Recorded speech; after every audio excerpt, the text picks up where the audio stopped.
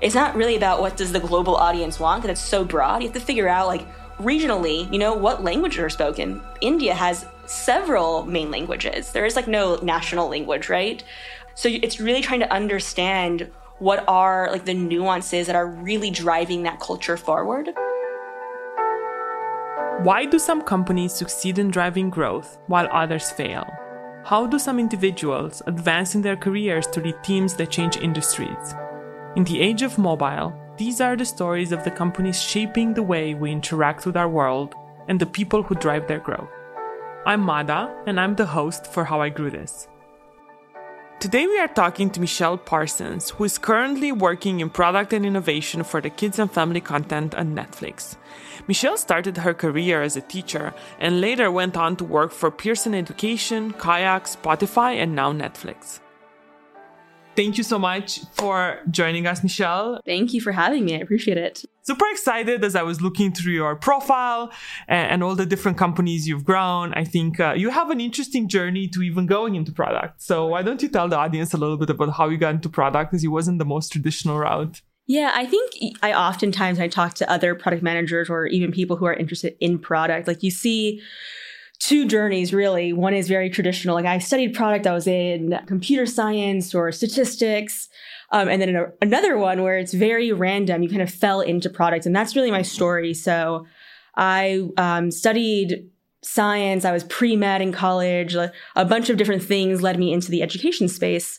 And when I was there, I realized that I really had a knack for trying to solve my students' problems, like using a bunch of data. And it was really the height of the Common Core and Race to the Top. It was like the end of... What is the Common Core? Yes, the Common Core is actually an initiative that was put in place by the Obama administration. It was really in response to the No Child Left Behind bill that was put in place by the Bush administration.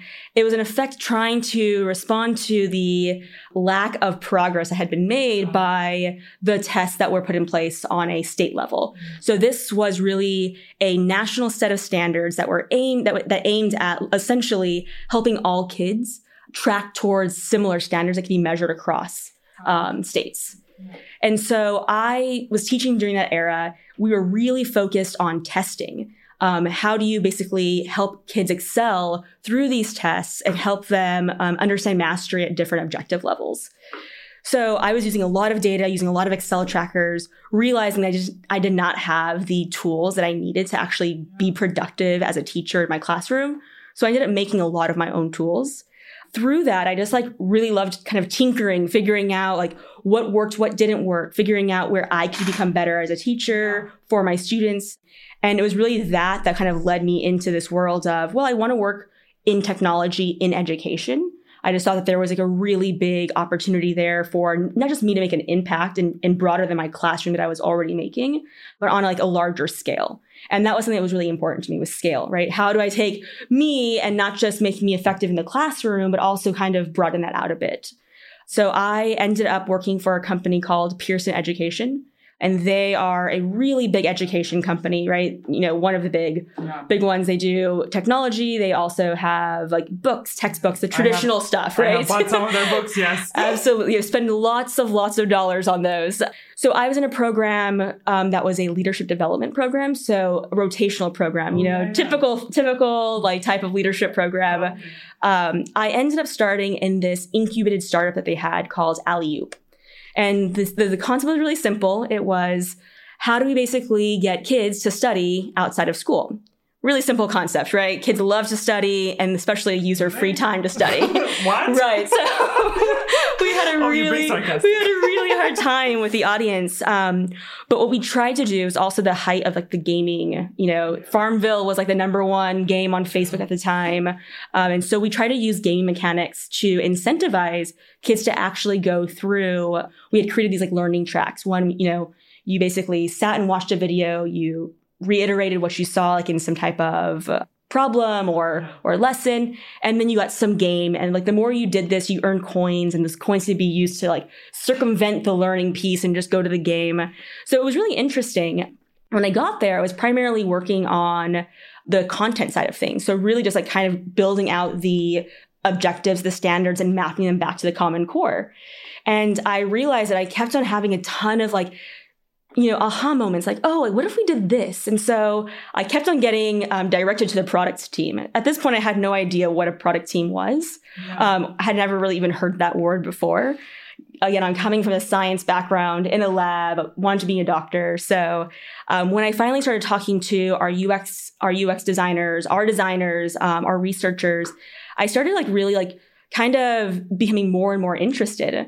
And so I just wanted to learn more and more. And so they started giving me tasks like, why don't you call some of our members and ask them questions? The tasks that maybe they didn't necessarily want to do anymore. And I was just really eager to take it on. I was eating it up. I really gravitated towards it. And so it was really that kind of opened up my eyes into the world of what product could be.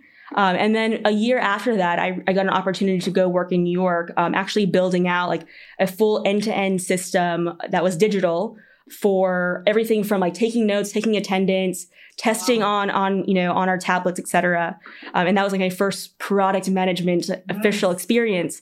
But it was really interesting kind of going from the, in the weeds, really, where you're working, you're figuring out who are our users and what do they want? And I think that's really what propelled me into product, was the fact that I had just been a teacher 2 months prior to starting this job. I was just a student 2 years before that. And so I could really empathize on both sides of the fence, really, of what are these people looking for? What do our users want? And actually, what are the barriers to get them into this product?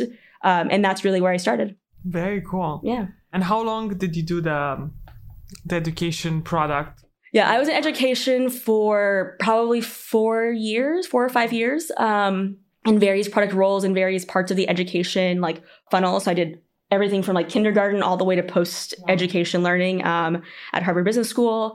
It was really interesting. I think the one thing that was really different in the education space than in the consumer space is really the way in which you go about figuring out what you should be building. Yeah. In a direct to business, B2B type of thing where your company, a sales team essentially, is selling a product to another essentially board of education for a state or a college, for example. Those two groups are actually really far away from the user and really far away from the people who are building the technology. And you as a product manager or as a designer, your customers in your mind are the teachers and the students. Of course. Not the boards of education and the salespeople. But they're the ones with the money and the interesting. Exactly.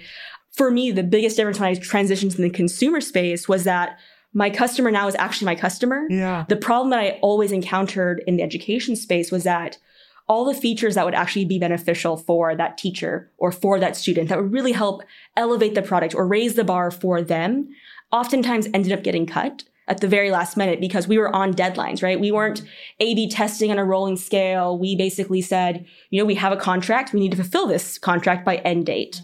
And so that was something that over time really started kind of eating at my core of I'm in these companies that are very mission driven. Our mission is to help educate, the children of tomorrow, basically, right? All these really deep missions, and we were never actually able to fulfill them in my mind. And so when I got the opportunity to transition over into the consumer space, I didn't have a ton or any consumer experience. I hadn't run a single A/B test in my life. I didn't even know what A/B testing was. Our testing was bringing users into our office, showing them paper prototypes, and then making decisions based on feedback. There's definitely a school of thought, I think, these days that it says that probably change comes from conscious for-profit organizations that are trying to change the world, because it's nonprofit can be very challenging. Sure. So then you made the transition into consumer, and you've worked from some really awesome companies, from Kayak to Spotify to Netflix today. Tell us a little bit about that transition, the journey, any big lessons you've had from any of these, and then we'll dive deeper into some of them. Yeah, absolutely. So the biggest shock to my system was the pace at which you move in companies that are on this really fast iterative testing cycle versus a really big publisher turned technology company who is really on deadlines or on semester type of schedules. And so A/B testing was a big thing that I had to learn.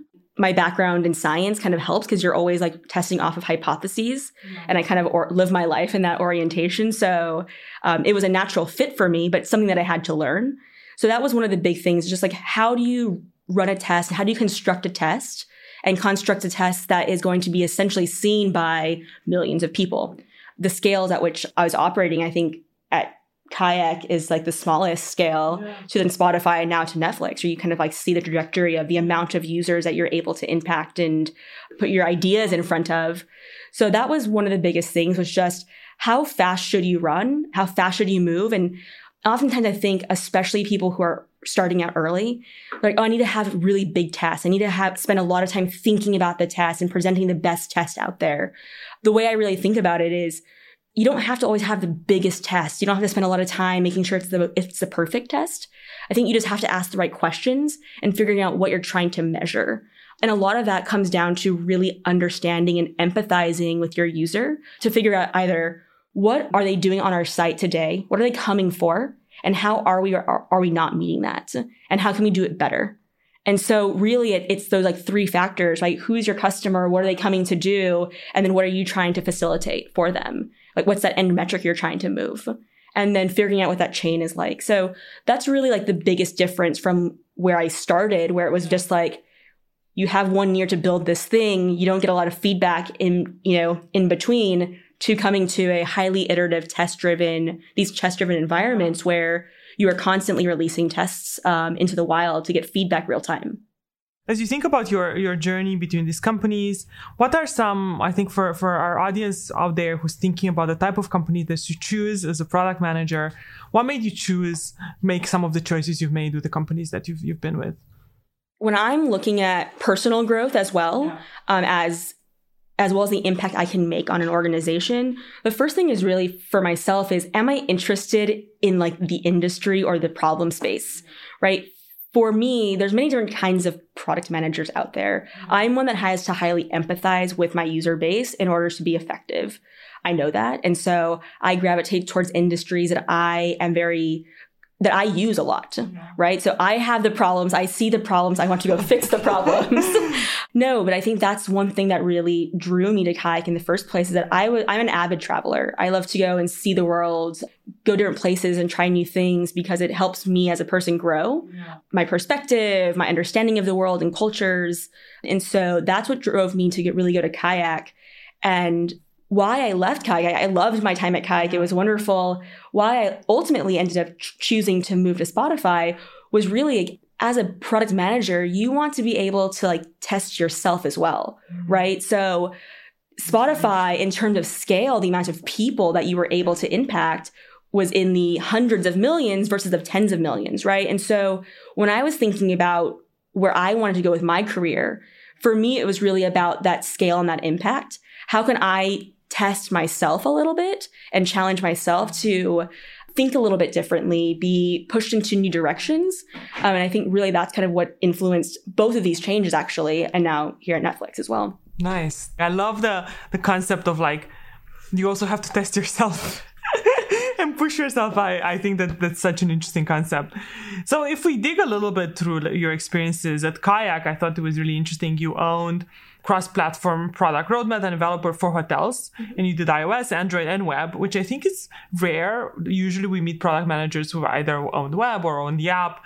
Tell us a little bit about how it feels to be a cross-platform product manager, and why is cross-platform important for brands today? How should they think about cross-platform in relationship with growth? I think you're right. I think it is typical where you kind of own one or the other platform. That's what we see a lot. And in Kayak, we started out like that. So, and primarily driven by the fact that our business at the time when I joined was a primarily desktop business, or, it was web-based. People just weren't as comfortable doing transactions online, especially for big purchases like travel. And things where travel, if it goes wrong, it's really bad, right? When you get to the airport and your ticket is like purchased for the wrong date or something didn't work out, it ruins not just your day, but your entire vacation. And so I did actually start out on web only. And that was primarily driven, again, by the fact that our business was on web. Yeah. But as we started to see shifts in the business, so people becoming more comfortable with purchasing online, especially in the hotel space with like the rise of Airbnb and the rise of Hotel Tonight specifically for hotels, we really saw people becoming a lot more comfortable actually executing purchases versus just doing the browse, which is what primarily the mobile device had been for the accommodations and travel space. And so what had happened was that we had just like one team kind of doing mobile, small innovations over here, while our real, bread and butter was on web. But we saw really the platforms diverging in a way that wasn't the best experience for the end user, right? And so why I think it's important, and again, I think it varies by business. For example, Spotify, primarily a mobile business. Yeah. So you don't really need to have somebody owning the TV app and the web app. Like those experiences and use cases are really different. Yeah. But for something where your consumer base or your user base is flipping between various devices, you want the experience to be a bit, you want it to be seamless, right? You want something that happened on web to be picked up on mobile. You want to be able to finish a transaction. You want to be able to do browsing here and then purchase on web. And so for us at Kayak, and for me specifically, it was really nice to kind of see the broad platform usage and also just at scale, how we were going to solve problems that started in one place and potentially ended in another place. That was really like the important thing for us. And I think it worked because you really want to ensure that like the highest use features have some continuity between them, that you're using similar language, right? Just things like that. And it makes it really hard when you have different people owning different parts of your product. I'm with you completely. Just I don't think a lot of companies do it. So I think the fact that Kayak did it and you did all of it, I think it makes a ton of sense. It probably helped with having the seamless experience. The hardest thing about that is you're trying to manage then features across multiple platforms. That can be easy. Can be easy. Development schedules are different on all of them. And so different developer teams, different. Absolutely. So it becomes a little hard for like the product manager, I guess, or if you're kind of managing all of that. But I loved it. And we had amazing developers there. So it was easy enough. And then the other thing you mentioned earlier was about like, Kayak was your first experience into consumer, but you talked a lot about like how fast everything was moving. What are some pros and cons of moving at light speed? Yeah, or joining a company that moves at light speed? I think every company wants to say they move at lightning speed. I think Kayak for sure still at the companies I've been at today still moved at the fastest pace in terms of churning out tests, in terms of pivoting and changing and reacting. I think the travel space is really competitive. It's very price driven, so you have to be able to react. In that regard, sometimes you're reacting to competitors and not reacting to your user. And so I think that's something that there's a pitfall there, right? You can move fast, you can kind of try to win, but sometimes what ends up happening when you're moving so fast, you lose track of the bigger picture. And so you might end up compromising for short-term wins versus long-term.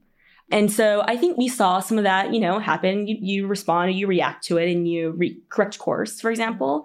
I think there's a lot of benefits to it as well, right? You really tune your muscle at what hypotheses work and don't work. You can learn really fast. And then you can scale out really fast. When something does work, you can like push it out to, for example, Kayak, we had flights and hotels and cars and many other verticals that you can then scale with. When something works, it works. And you push it out really fast. So I think, the pitfall then again is like, if you move too fast, you might miss things. Yeah, absolutely. So I think you've worked with, basically we've talked about education, we've talked about travel, and then you worked in music, and now you work in entertainment. What are things that you think are the same for users that people can maybe use in their job, even if they're in a different demographic? And what are some things that are specific to those particular demographic? Generally speaking, I think when I'm looking at the companies that I've worked for, they're kind of all have like a thread of entertainment, right? Kind of weaved into them. So like music or streaming video, or even travel for that matter.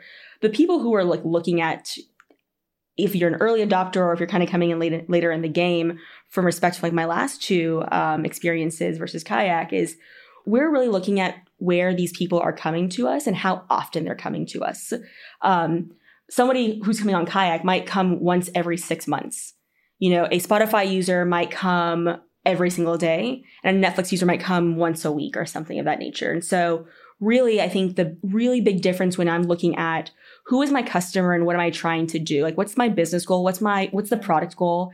Is where are they coming from and how are they coming to me? And then how can I respond or react or kind of usher them down this journey with me so that when they do come to me, whether it's once every 6 months or every day, that every time they're coming back to our service, that we're fulfilling that need that they come for in a way that is delighting them and exciting them to get them to slowly start to come back more often, right? Everyone wants their user to come and hang out with them essentially, right? Every day. We're a business, we're a business, we're trading some kind of benefit to our customer. And I think that we really have to be able to empathize and really understand what that customer goal is. I think that's the biggest way, right? You want to grow something, well, figure out what the user wants and then figure out how you either are or are not satisfying that. And then the nuances come into the demographics play, right? Is where are they coming? How are they coming? How often? What's their level of understanding with that particular thing? I think about even our Spotify users, for example. The early adopters knew what Spotify was. People who we are trying to basically get now are, they were the folks who were listening to radio, 1 hour a day on their commute. Yeah. They wanted news. They wanted some music. They wanted to know the weather.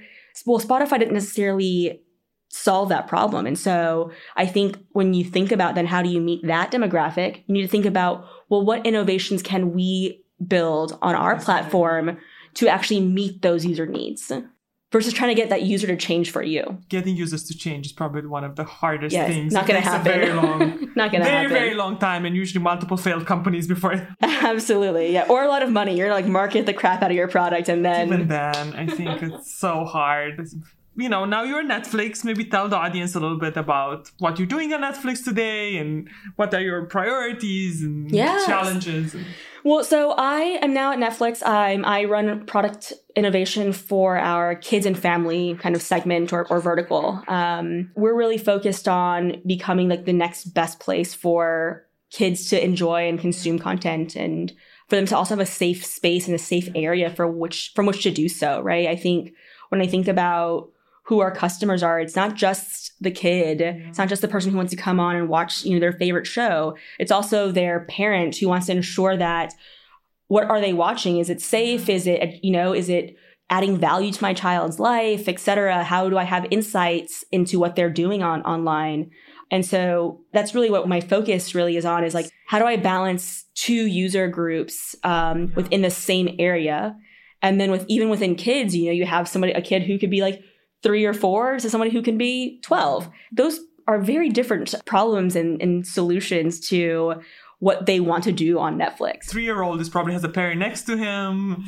It's wow. So how do you think about that? How do you even do user testing for such a varied group of users? Really, it comes down to when I'm thinking about what are some opportunities in the area. I identify, okay, based off of user behavior that we see or based off of consumer insights research, we kind of understand and start to kind of segment down. So we're not looking at kids of all ages. I might be looking at kids of a certain age range, for example. So younger kids, older kids, or older kids and preteens, for example. And then really when I'm thinking about solutions to whatever problem we want to solve for the day, right? It's really about how then do I tailor a solution to a targeted age range and then get feedback from them and from them and their parents or whomever it might be to actually see whether we're solving in the right way or what things we as adults who are building for kids might have overlooked. Because if I try to take a solution to a broad range of kids, I'm going to get a bunch of different pieces of insight and feedback and information that won't be necessarily useful to what targeted goal I'm trying to solve. So I think when I think about what I do, it's in this space specifically, I have to then start to kind of segment down even further and think about even smaller segments within the kids and family space. Yeah, because you think about, like you said, a kid who's 3 might not be able to use a remote.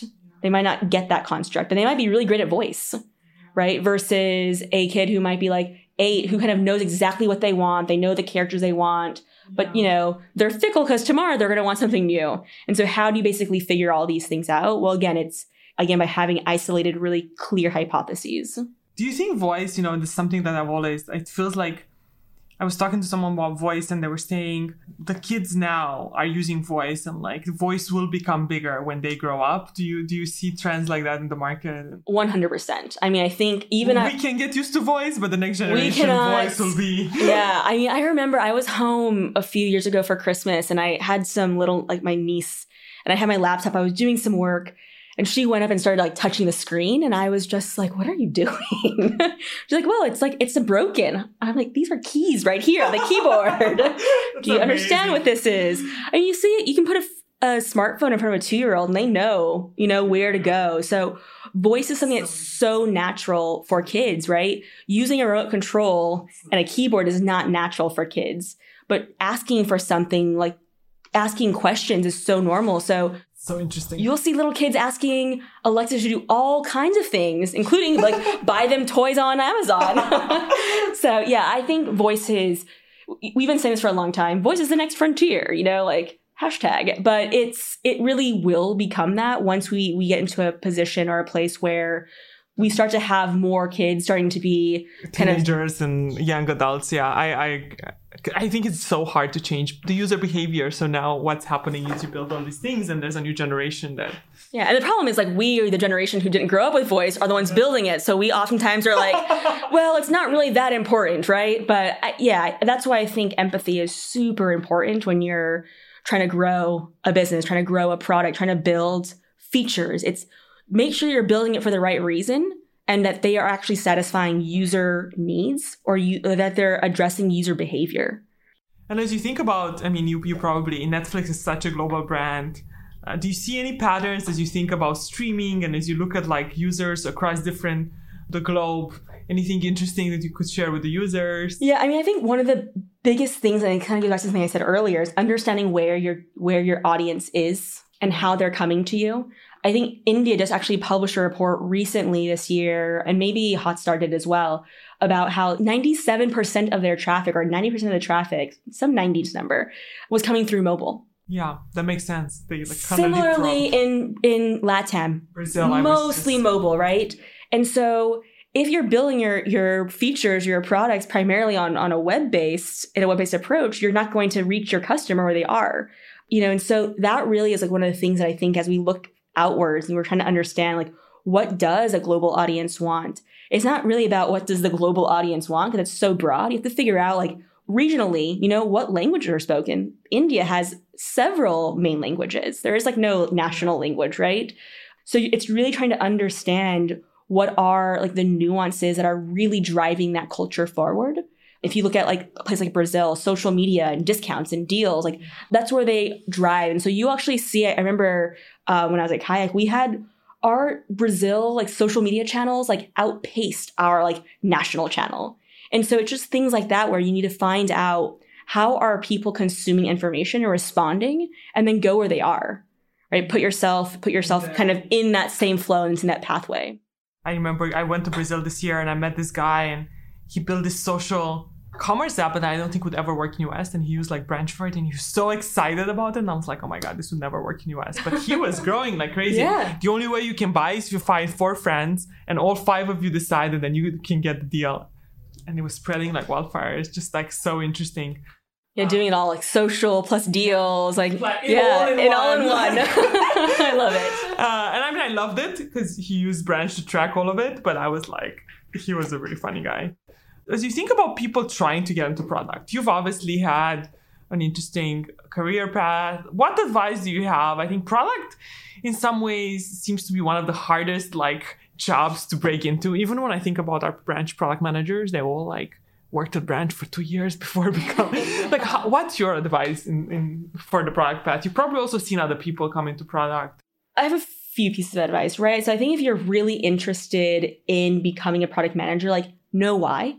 Right. So like sometimes people like they say like, oh, I just want to be a product manager, but they have like no real story as to why that drives them. If you're like inherently a tinker, a problem solver, you are just asking a ton of questions, I think product probably is a good route to explore.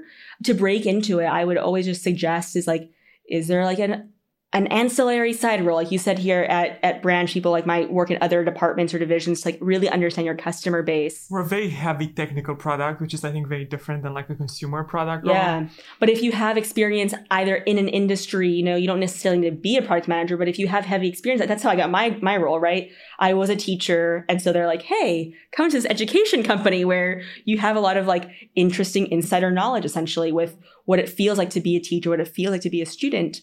I think that helps kind of like get your foot into the door with, and you can kind of bring some level of understanding of the industry that you want to break, that, you know, that you're going into. I think then how to become a great product manager. So let's say you've kind of broken into one, Yes. Well, an associate PM role, something where you're kind of like a Yes. project manager role, like where you're kind of around the same type of work, but you're not necessarily having to lead it on your own. Because that's the key thing, right? Is like if you've never done product, you've never kind of worked cross-functionally then with design and engineering and customer service and research. And like those are skills that you have to build up over time. So getting in any of those fields essentially could help. But I also think that really it's about being able to ensure that when you are in a role or you're given the opportunity is like really ask the right questions. And like then when you're coming up with solutions with your team, it's really about driving towards a business metric that is actually testable.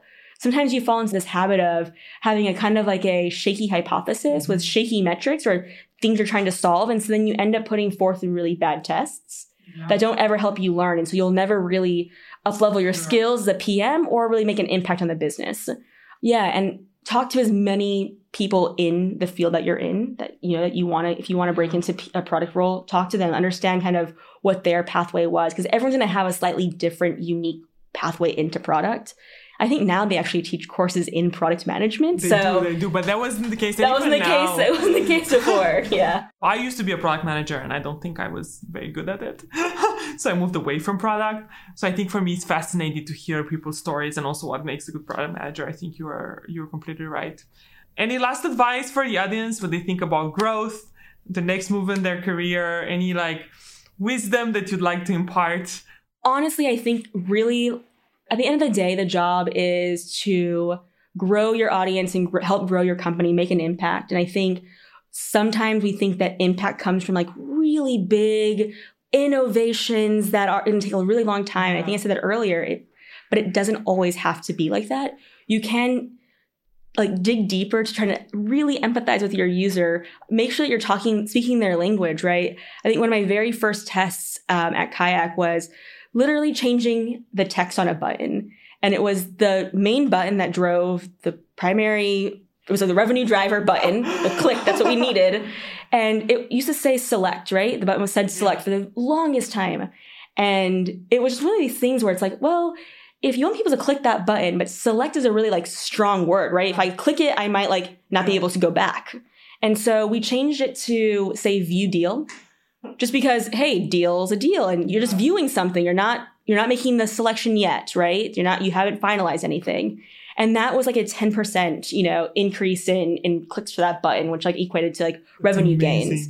So I think that like my biggest piece of advice is like, look for things that seem obvious that no one's talking about. Incremental impact. It doesn't always have to be big, but like if you have enough incremental impact and you're driving towards one big change, at least you're justifying why you're spending a lot of time on one big change and you're incrementally making the product better over time. And so I think for me, really, that's my biggest takeaway for like early in my career to now is like always have like some projects that are little that can be moved quickly that you can always get learnings from. You want to always be learning, whether right or wrong. Yeah. And then have something pretty big and meaty that you're also working towards, right? Have a big goal. But don't forget to set those small goals, to set those small pieces of learnings that you want to get along the way. That's amazing. I love that as an ending, incremental impact, and the fact that changing the text on a button can drive a ton of change for your company. So thank you so much for your time. Thanks for joining us today. And how can the audience find you if they want to follow you? Yeah, so I'm on LinkedIn, Michelle Parsons, essentially. Michelle Parsons on LinkedIn. Yeah. Thank you so much for your time today. It was really great having you. I appreciate it. Yeah, thank you.